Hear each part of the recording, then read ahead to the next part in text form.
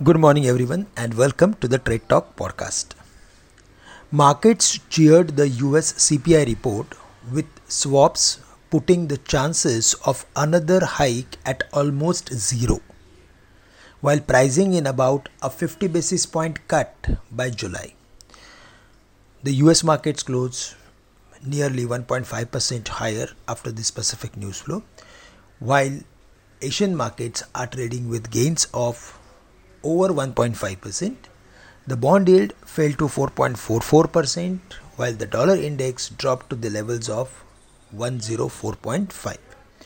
The gift Nifty is up nearly 200 points, and we believe that the overall market structure is going to improve if we see the market is crossing the level of 19,550, which was its immediate highest level.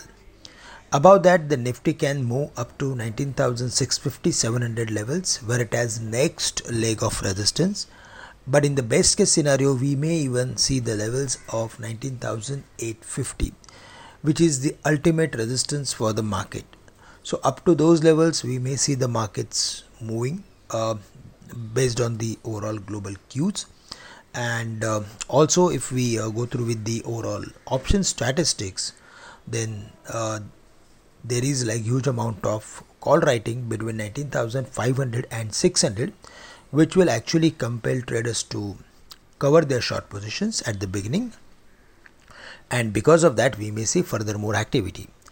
On the downside, now the support has shifted from the levels of 19,300 to 19,400, and on immediate basis 19,500 is also going to act as major support, as we may see some put writing shifting from the levels of 19,400 to 500 levels.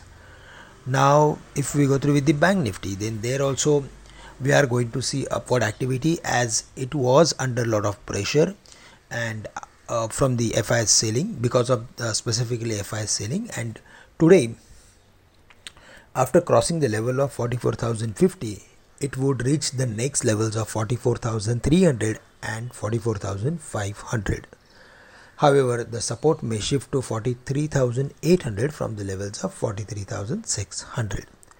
So there also we are expecting some activity. But if we go through with the stock specific action, then ICICI Bank should do well. The support is at 930 for holding any long positions. Tata Motors is on the back of specific news flow. We can expect some upward activity. The next level of resistance is at 680. For Reliance Industries, 2340 was the level of resistance, and above that upward activity may pull the stock up to 2375 or 2380. So these are the levels for Reliance Industries. And sector specific, we are going to keep a close watch on metals as well as PSU banks to take trade in this market.